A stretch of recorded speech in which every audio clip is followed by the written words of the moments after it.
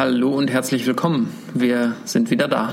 Hallo ihr da draußen, hallo Jan. Wir sind da. Schön. Hallo Thomas. Es war letztens heiß, als wir unseren Podcast aufgenommen haben und jetzt ist es wieder heiß oder immer noch heiß. Ja, die Hitze ist ja gar nicht so das Problem, sondern vor allen Dingen die Trockenheit. Also die Trockenheit ist das Problem für die Landwirtschaft. Und wir müssen uns da nicht so viele Sorgen machen, weil für uns heißt das Brot wird teurer. An anderer Stelle auf der Welt könnte es aber auch Hunger bedeuten. Du wirst schon wieder so ernst. Don Quixote im Abendland. Der Podcast für den modernen Populisten. Mit Thomas Klug und Jan Aude Ost. Ach so, so weit waren wir noch gar nicht. Nein, ich wollte einfach sagen, ist doch schön, wenn man schönes Wetter hat. Ganz banal. Ja, ich bin immer für gutes Wetter und ich bin auch immer für Wärme. Aber Dürre ist doof. Noch ist es nicht so weit. Jan, wir haben heute ein interessantes Programm. Wir sind wie immer top aktuell. Wir reden über etwas, was uns alle betrifft. Und wir haben vorher aber unsere Populisten der Woche. Ich fange heute mal an. Ich habe mir die Frau Künast ausgesucht. Nein. Weil die Frau Künast Glyphosat verbieten lassen will. Anlass war ein Urteil aus den USA, ich glaube aus San Francisco, wo Bayer verklagt wurde, weil ein Mensch behauptet, dass er aufgrund von Glyphosat eine Krebserkrankung bekommen hat. Und die Jury hat gesagt, ja, das ist so und deswegen muss Bayer 250 Millionen an diesen Herren bezahlen oder 25, also ziemlich viel Geld. Und jetzt warten wohl mehrere. Die Aktie ist ja dann so richtig abgesackt. Die ist richtig abgesackt, 10% runtergerauscht. Und Frau Künast hat noch einen oben draufgelegt und hat gesagt, Glyphosat soll verboten werden. Und jetzt kann man natürlich fragen, warum heißt das, dass sie die Populistin der Woche ist? Was macht sie denn dazu? Naja, das macht sie dazu, weil dieses Urteil nicht auf Grundlage wissenschaftlicher Studien zustande gekommen ist, sondern aufgrund von pseudowissenschaftlicher Expertenmeinung und eben der Einschätzung von Laien, die bestimmte Risiken einfach nicht einschätzen kann oder nicht so gut einschätzen können. Und jetzt ist natürlich die Frage, wer kann denn ein Urteil richtig, also ein Risiko richtig einschätzen? Und da gibt es ja ein Amt, nämlich das Bundesamt für Risikobewertung. Und das hat Glyphosat eingeschätzt und unter anderem auch das Krebsrisiko, was von Glyphosat ausgeht. Und das Bundesamt für Risikobewertung hat gesagt, bei bestimmungsmäßigem Gebrauch geht kein Krebsrisiko von Glyphosat aus. Und das sagen nicht nur die, das sagen auch andere Behörden, die das eingeschätzt haben. Ja, und jetzt ist es so, dass das Bundesamt für Risikobewertung von der Frau Künast ins Leben gerufen wurde, um eben solche Gefahrenstoffe einschätzen zu können. Und das ist eine gute Sache. Aber jetzt ist eben die Frau Künast eine, die offensichtlich mit der Bewertung des Bundesamtes für Risikobewertung, das sie ins Leben gerufen hat, nicht einverstanden ist, weil das nicht ihrer Ideologie entspricht. Und deswegen sagt sie, Glyphosat soll verboten werden, auch wenn es dafür keine wissenschaftlichen Studien gibt. Aber das ist eben gut für ihr Klientel und deswegen ist sie meine Populistin der Sendung. Aber es gibt auch viele Leute, die sagen, Glyphosat ist gefährlich. Ja, es gibt auch viele Leute, die sagen, es gibt keinen Klimawandel. Es gibt auch viele Leute, die sagen, wir stammen nicht vom Affen ab und Gott hat uns gemacht. Es gibt immer viele Leute, die falsche Dinge behaupten. Es ist aber jetzt so, dass die Leute, die sich damit auskennen und deren Job das professionell ist, die sagen, es gibt bei bestimmungsmäßigem Gebrauch kein Krebsrisiko, das von Glyphosat ausgeht. Und das ist von der WHO in dieselbe Kategorie eingeordnet worden wie zum Beispiel auch Kaffee. Und die Leute, die das sagen, sind nicht zufällig von Bayer gekauft? Das ist natürlich, mit dem Argument kannst du natürlich alles aushebeln, weil es gibt sicherlich Leute, die das sagen, die auch. Es ist ja nicht mein Argument, weil ich das ja einfach nur insinuiert habe, also auch noch mit Fragezeichen gesprochen habe. Einfach mal so in die Welt posaunt. Ja, ein richtiges Argument ist es ja nicht.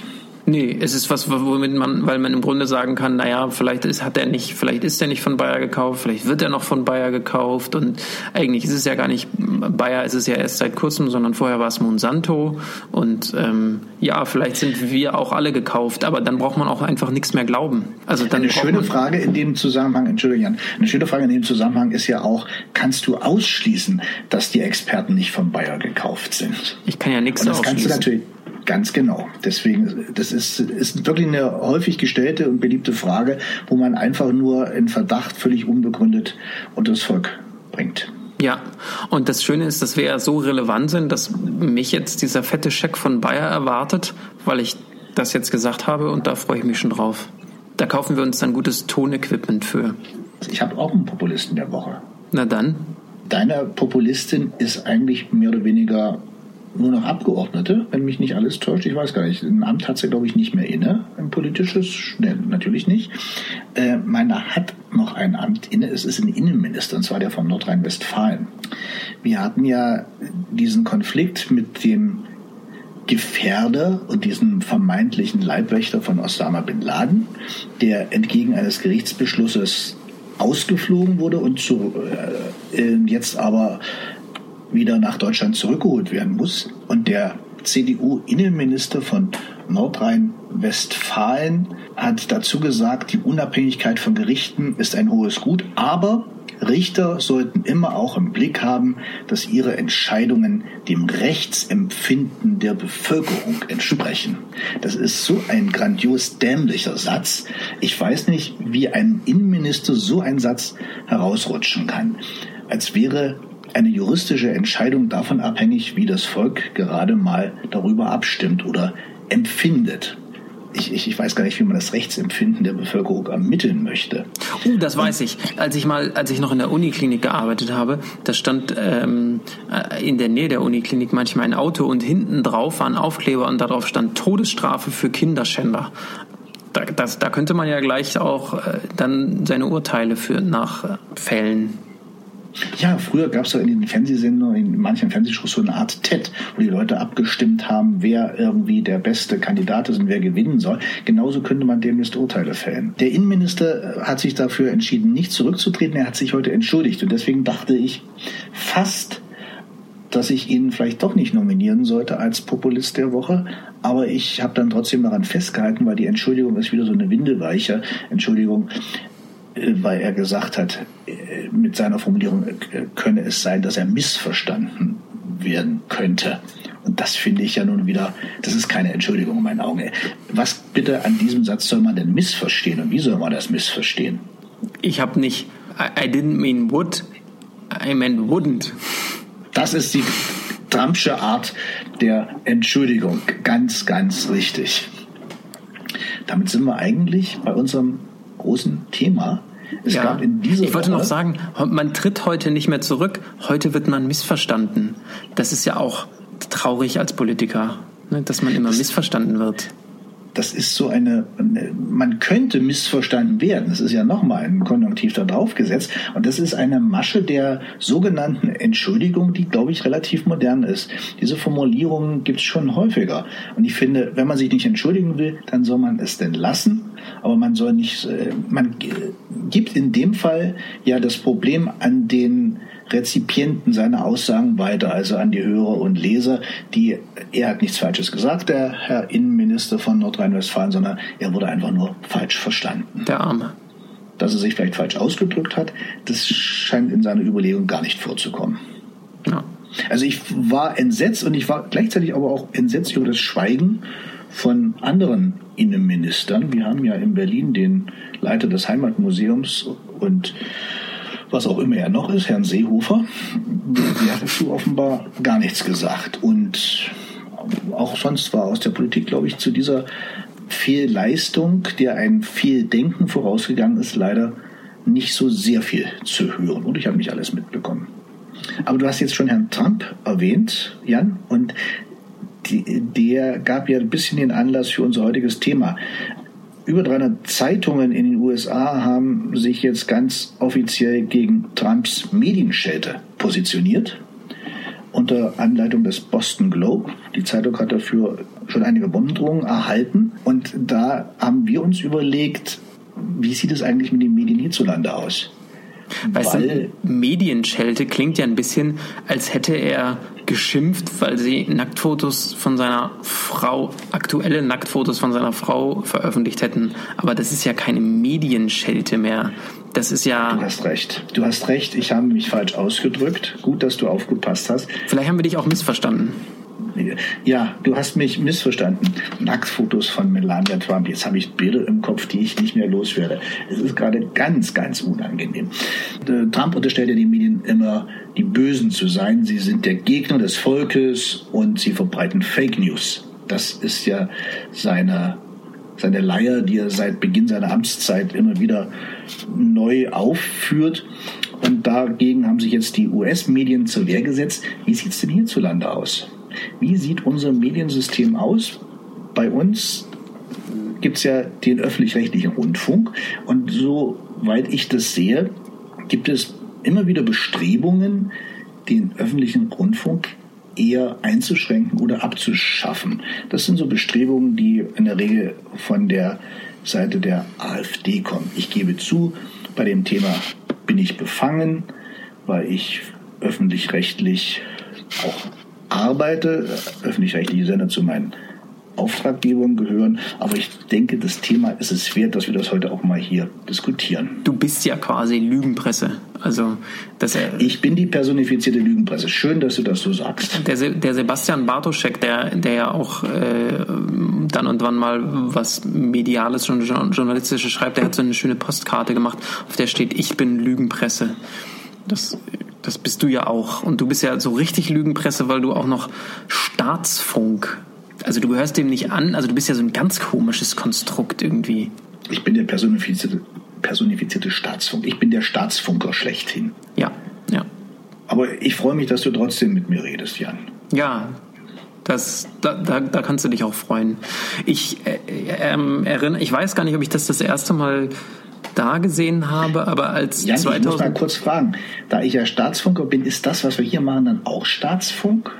Das ist eine ganz, ganz perfide Art von Staatsfunk, weil erstens hört es keiner und zweitens ist es auch noch dilettantisch gemacht, sodass man das gar nicht merkt. Also das ist die fieseste Form von Populismus. Und Propaganda. Propaganda muss immer fein werden. Ja, okay. Und als ich auf meinen ersten Pegida-Demos war, das darf jetzt auch keiner missverstehen, aber also als ich mir die ersten Demos angeguckt habe, da standen da auch Leute mit GEZ abschaffen. Die standen da von Anfang an und aus dieser Blase, also glaube ich zumindest, hat sich ja auch eine Bürgerinitiative Volksentscheid Rundfunkgebühren abschaffen hier in Sachsen gebildet. Ich weiß gar nicht, was aus denen geworden ist. Das ist wahrscheinlich die hat wahrscheinlich dasselbe Schicksal ereilt wie die Pegida-Partei, die ja auch mal im Gespräch war.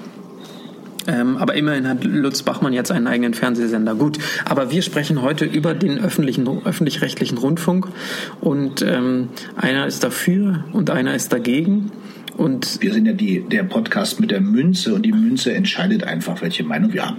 Das ist ja ein tolles Sinnbild. Ja. Das Brot ich esse, das Lied ich singe oder so. Und das mit der Münze war jetzt vielleicht zu kompliziert gedacht. Wir werfen jetzt eine Münze und wenn der Kopf oben ist, dann bist du dafür, dass der Staatsrundfunk, der öffentlich-rechtliche Rundfunk gut ist. Und wenn die Zahl oben ist, dann bin ich dafür, dass der öffentlich-rechtliche Rundfunk gut ist. Und dann werfe ich jetzt mal die Münze. Eine Münze, zwei Meinungen. Lass bitte den Kopf oben liegen, sonst wird mir der Kopf abgerissen. Und der Kopf ist oben. Ich kann Glück haben. Ja. Gut gemacht, Jan. Ja, das hast du mir in letzter Zeit häufiger mal gesagt. Aber das ist natürlich auch klar, so bist du ja ausgebildet als Teilnehmer der Lügenpresse. Du schmierst mir vorne rum Honig ums Maul und hintenrum stichst du mir den Dolch in den Rücken. Drückst dich heute sehr martialisch aus. Ich muss darüber erst kurz nachdenken, aber sprich mal weiter. Ja, wofür brauchen wir denn einen Staatsfunk? Der sagt uns ja nur, was wir hören sollen, der manipuliert uns nur, der soll uns zu folgsamen Bürgern der Merkel-Diktatur machen. Und gut, jetzt trage ich ein bisschen dick auf, aber der soll sozusagen, der kann ja gar nicht unabhängig sein, weil er ja... Kann er das nicht? Naja, weil er auch mit Amtsträgern und politischen Amtsträgern besetzt ist und die ja von oben mehr oder weniger subtil Druck machen. Und da ist der private Rundfunk, der ist da einfach unabhängiger. Der private Rundfunk bemüht sich sicherlich auch um Unabhängigkeit. Er hat aber eine gewisse Abhängigkeit vom Geld, nämlich von den Werbekunden. Und die entscheiden letzten Endes ja auch über das Werbeumfeld, sprich über das Programm. Aber wollen wir darüber vielleicht, sonst wird das fast zu groß, vielleicht reden wir nur über öffentlich-rechtlichen Rundfunk, weil wir uns das ja vorgenommen hatten. Ja, du brauchst jetzt aber gar nicht versuchen, hier das Gespräch zu dominieren. Das machst du ja sozusagen bei der normalen Arbeit auch schon, weil der private Rundfunk ist natürlich abhängig von dem Geld von Unternehmen, aber die Unternehmen sind ja auch diejenigen, die hier den Wohlstand und damit auch unsere Freiheit überhaupt schaffen. Also die haben ja auch ein Interesse daran, dass das hier ein starkes Land bleibt und deswegen haben die natürlich auch ein Interesse an einem freien Rundfunk. Die haben Interesse an einem Rundfunk, der ihre Produkte und ihre Interessen nicht beschädigt. Der öffentlich-rechtliche Rundfunk hat den Vorteil, dass er eben auf wirtschaftliche Interessen keine Rücksicht nehmen muss. Deswegen ist er da schon mal sehr frei und er ist auch politisch frei, auch wenn du diese ganzen Kampfbegriffe verwendet hast am Anfang, mit denen man eigentlich ganz, ganz schlecht debattieren kann. Weil da merke ich, deine Meinung ist so festgefahren, du willst gar nicht wirklich darüber reden. Der öffentliche Rundfunk ermöglicht es ja erstmal, dass wirklich jeder in diesem Lande unabhängig von seiner Brieftasche guten Journalismus empfangen und wahrnehmen kann. Du musst dir nur als Vergleich den Zeitschriftenmarkt angucken. Da gibt es auch sehr viele Zeitungen, Zeitschriften mit unterschiedlicher Qualität, unterschiedlicher Preisstruktur. Aber da merkst du, wenn du ein hochwertiges Magazin zum Beispiel kaufen möchtest, musst du schon tiefer in die Brieftasche greifen.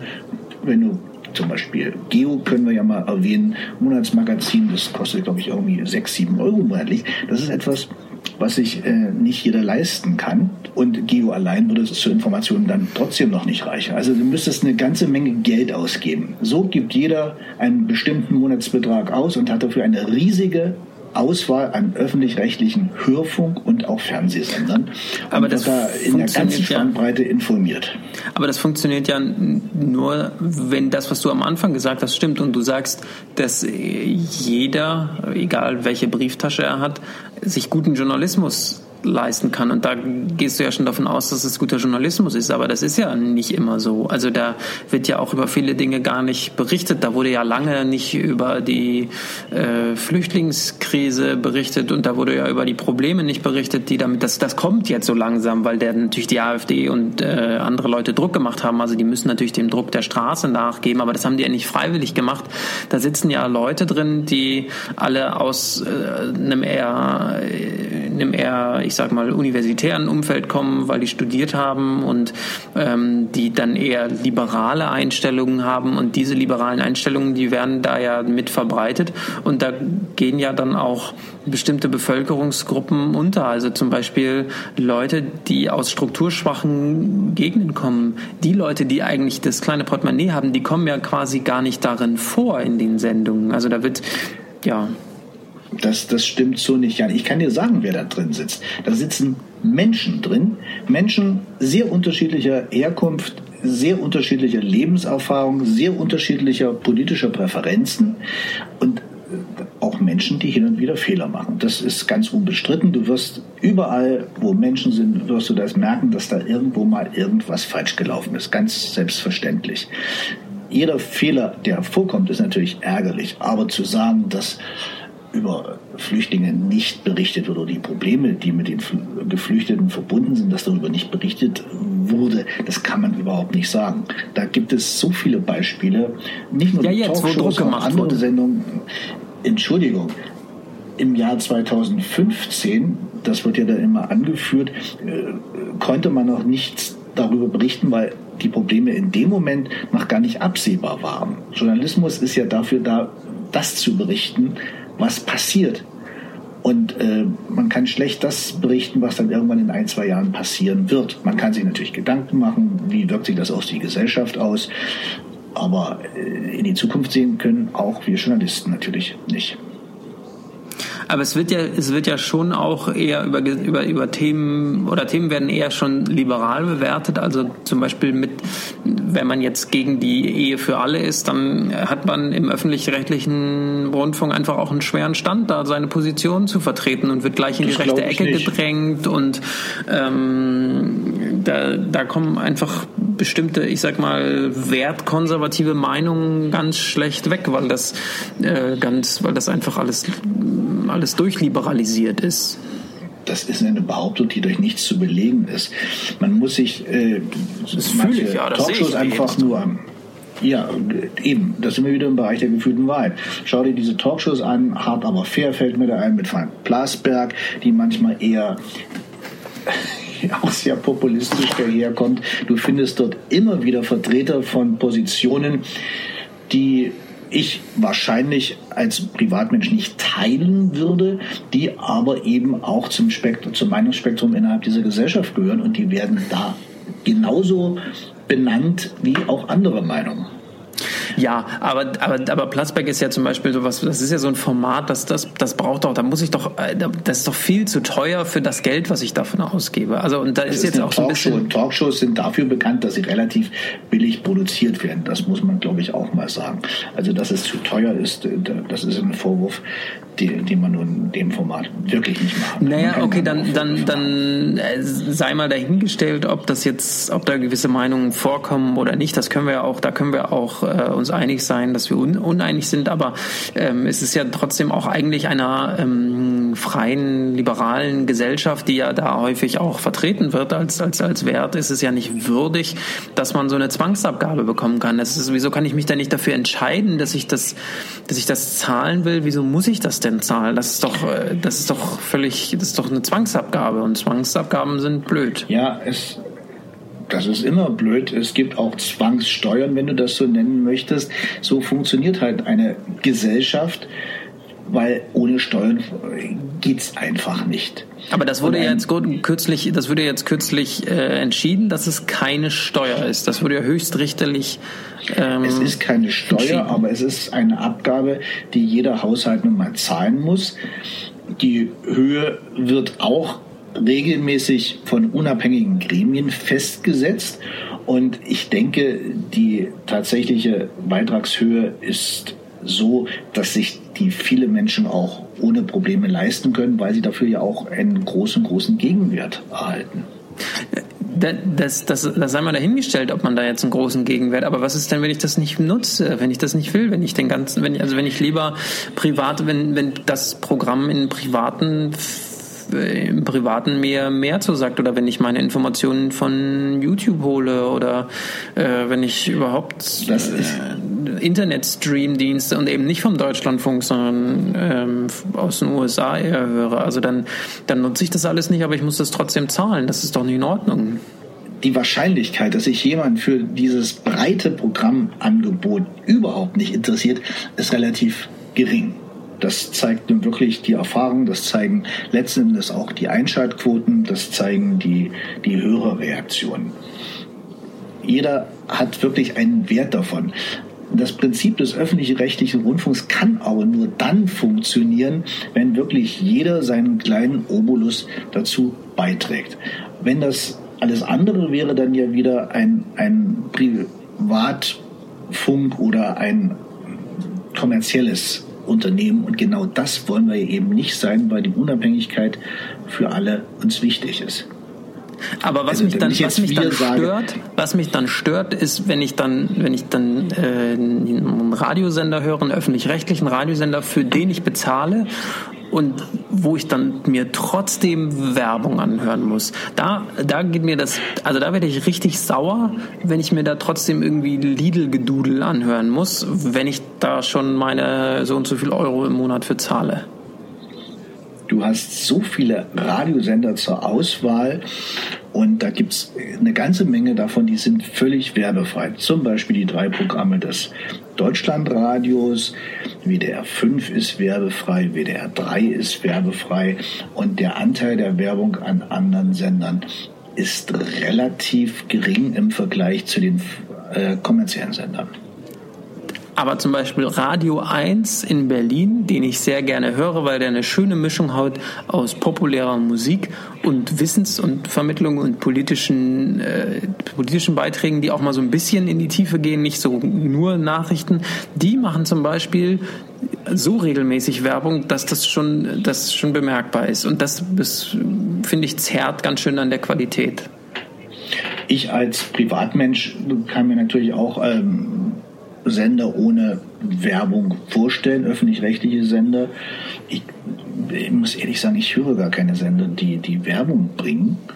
Aber wer wie du Radio 1 hört und sich dann durch die Werbung gestört fühlt, kann ich ein bisschen nachvollziehen. Aber ich denke, das ist ein eher zu vernachlässigendes Problem.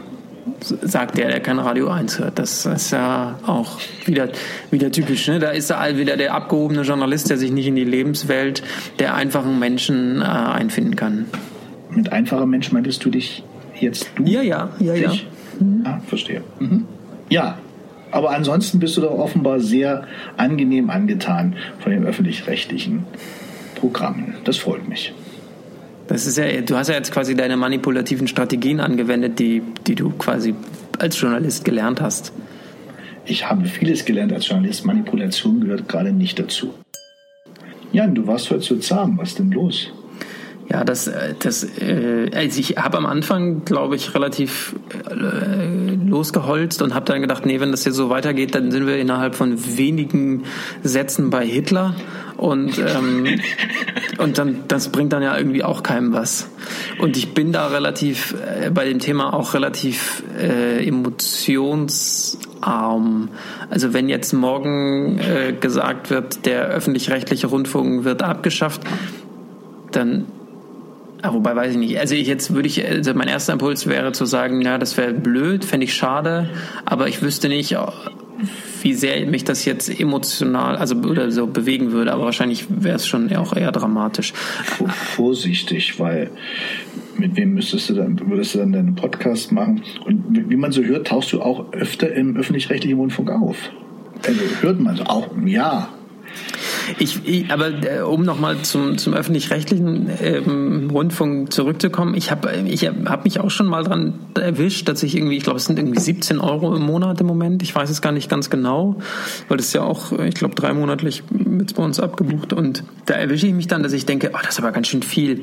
Und dann denke ich aber, wie viel zahle ich fürs Internet, wie viel zahle ich für meinen Mobilfunkvertrag? Und dann habe ich noch hier und da irgend so ein Abo im Netz für einen Dienst, den ich benutze. Und dann habe ich ab und zu auch noch mal ein bisschen Netflix und ein bisschen iTunes und so, also wofür ich sonst, wenn ich es freiwillig zahle, bereit bin, in ähnlichen Kategorien zu bezahlen und manchmal sogar mehr, dann, da hast du ja recht. Also ich bin da tatsächlich auch eher der Meinung, der du bist, dass es ein sehr breites Angebot ist.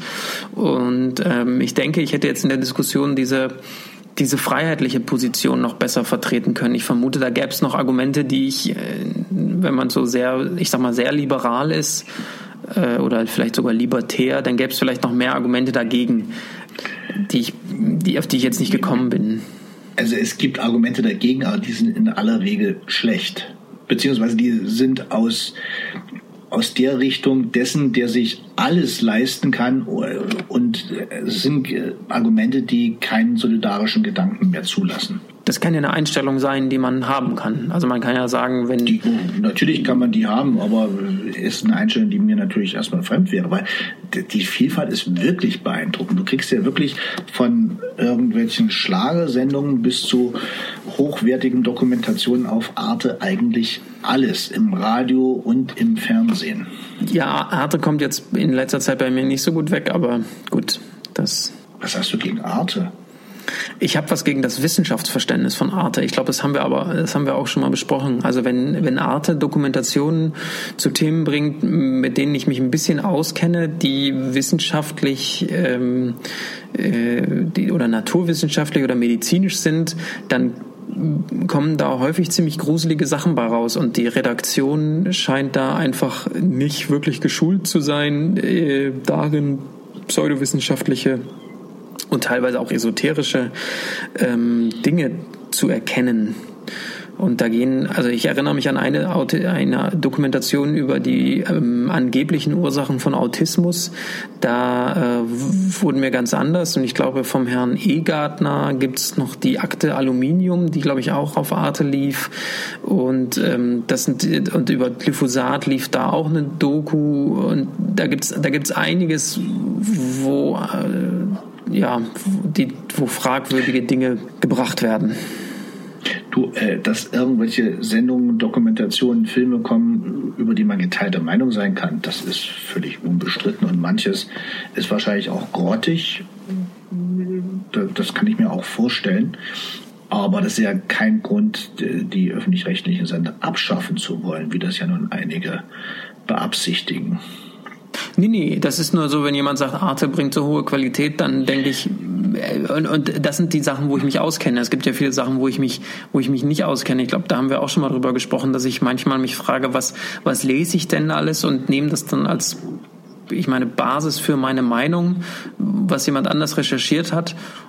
Und dann ist das vielleicht Quatsch, was nichts damit zu tun hat, dass es irgendwie bewusst manipulierend ist, sondern auch manchmal werden Dinge halt so weit verkürzt oder derjenige, der das geschrieben hat das nicht richtig verstanden oder ich habe es nicht richtig verstanden. Das gehört ja alles dazu, aber Arte hat da einfach so ein Muster bei bestimmten Themen. Ich wollte mir auch auf die Zunge beißen, als ich anfing, auf Arte zu verweisen, weil dieser Verweis auf die großartigen Arte-Dokumentation ist ja auch schon wieder ein Klischeesatz. Das sagt ja im Zweifelsfall jeder. Und du hast, glaube ich, auch den richtigen Einwand, dass da natürlich auch manches läuft, wo man sich fragt, musste das sein? Aber das ist okay. Ja, und wenn die vielleicht noch bessere Leute einstellen würden, dann wäre vielleicht mein Grundfunkbetrag auch höher und dann würde ich mich auch wieder beschweren. Dann sollen sie lieber... Und so kann ich mich auch über was aufregen. Das ist ja auch schön.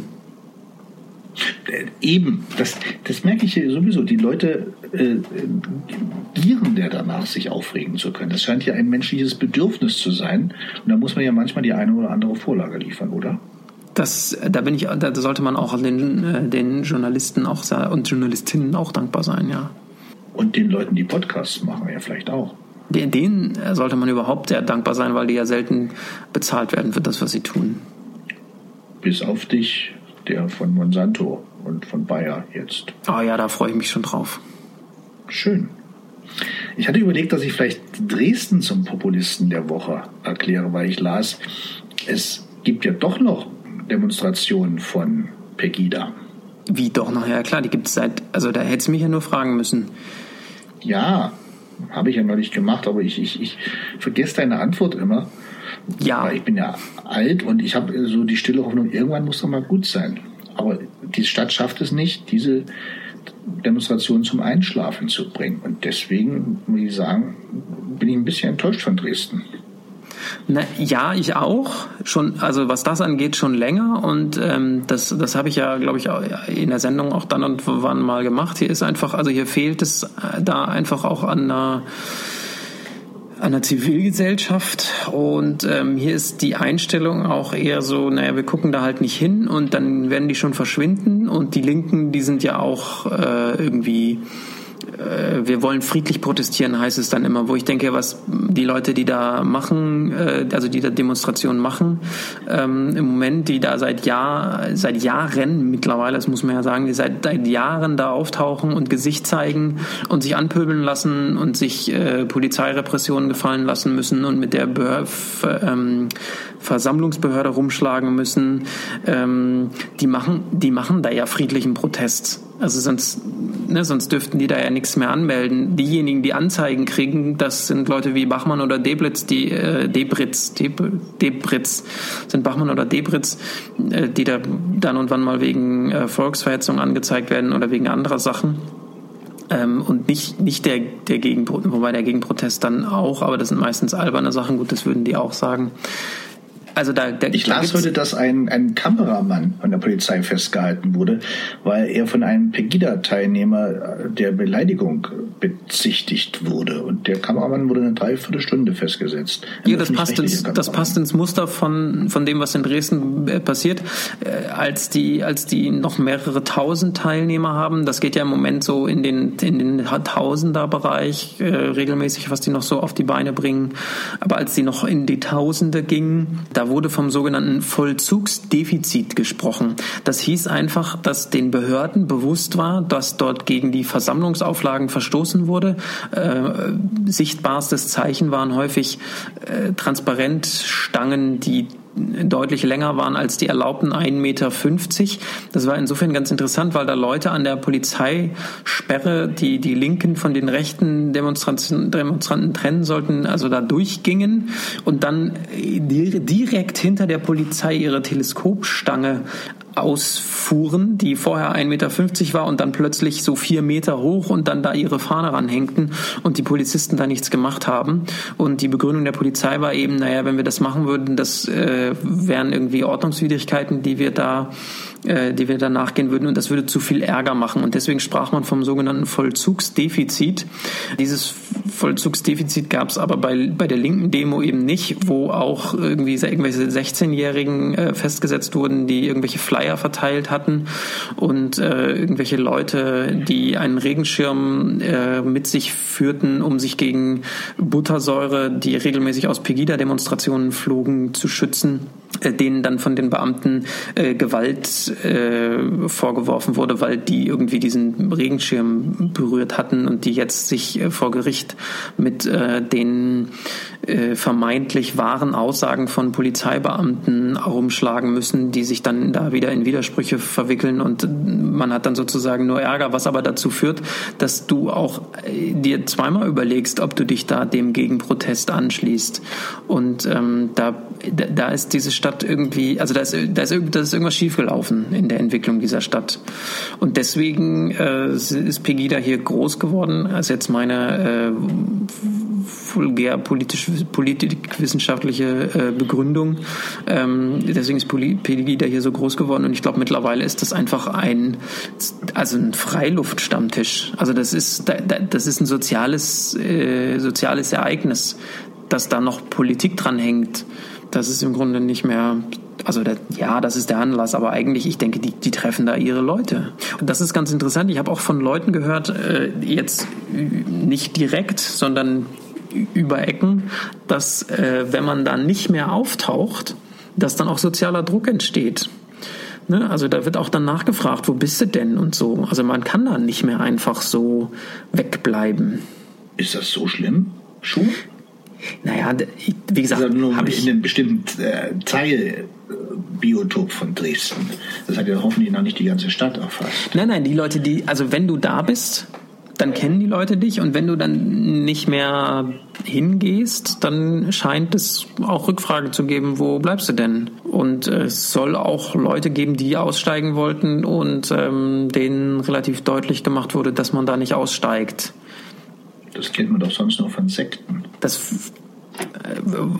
Der Begriff Sekte wurde auch in dem Zusammenhang genutzt. Da gibt es doch jetzt auch dieses Buch von der AfD-Aussteigerin.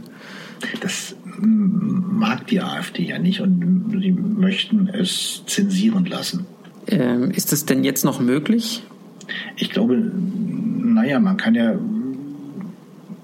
gegen das Buch vorgehen, dann muss die verteilte Auflage, also die noch in den Läden befindlichen Exemplare müssen dann zurückgerufen werden.